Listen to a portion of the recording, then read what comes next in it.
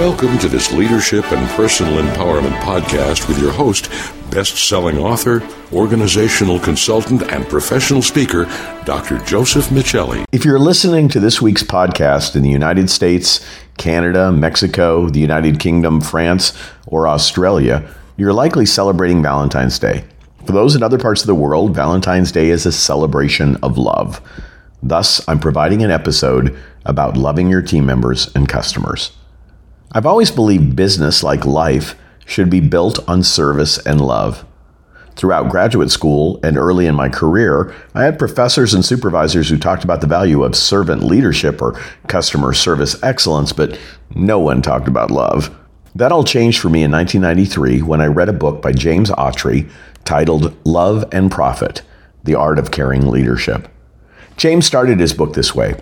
First, a few straightforward statements about some of my beliefs regarding work and management. Number one, work can provide the opportunity for spiritual, personal, and financial growth.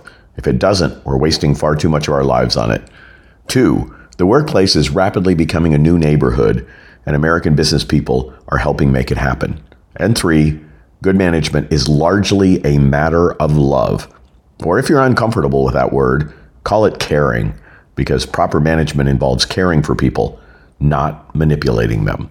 Throughout Love and Profit, James showed how caring for others increased business profitability, and he offered strategies for demonstrating team member and customer love. According to James, while there are no rules, here are 5 uncomplicated guidelines that may help. Number 1, avoid inbox management. Number 2, care about yourself. Number 3, be honest. Number 4, trust your employees. And number 5, if you don't care about management, get out before it's too late. Since caring about yourself and being honest are relatively self-explanatory concepts, let's focus on what Autry means by inbox management, trusting employees, and getting out of management, and I'll add all service functions if you genuinely don't care about people.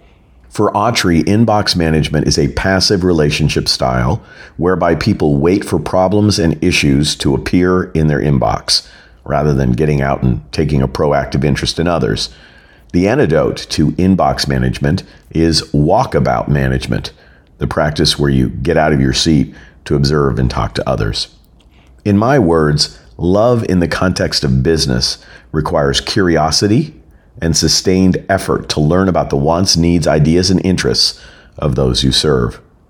Autry suggests that many leaders, companies, and government agencies act in ways that leave people feeling distrusted.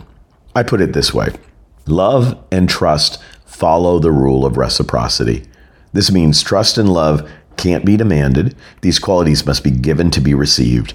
If you want employees or customers to trust you, you must trust them first. Most of us have encountered team members or customers who've abused our trust, and those experiences can make us reluctant to extend trust in the future. However, my experience suggests it's better to assume positive intent and manage exceptions rather than assume negative intent and have that negativity reciprocated. Finally, Autry suggests that there are many ways to contribute to the world. If you don't love working with people, love yourself enough to pursue a career with limited interpersonal contact. May you experience the link between love and profit, and in the process, may you profit others through your willingness to serve.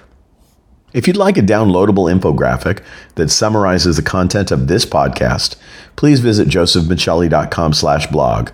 To learn more about stewarding both love and profit in your business, please visit josephmichelli.com/contact. Also, I'd appreciate it if you would subscribe to this podcast if you haven't already done so, and share it with a friend. Just look for Customer Experience University wherever you get your podcasts.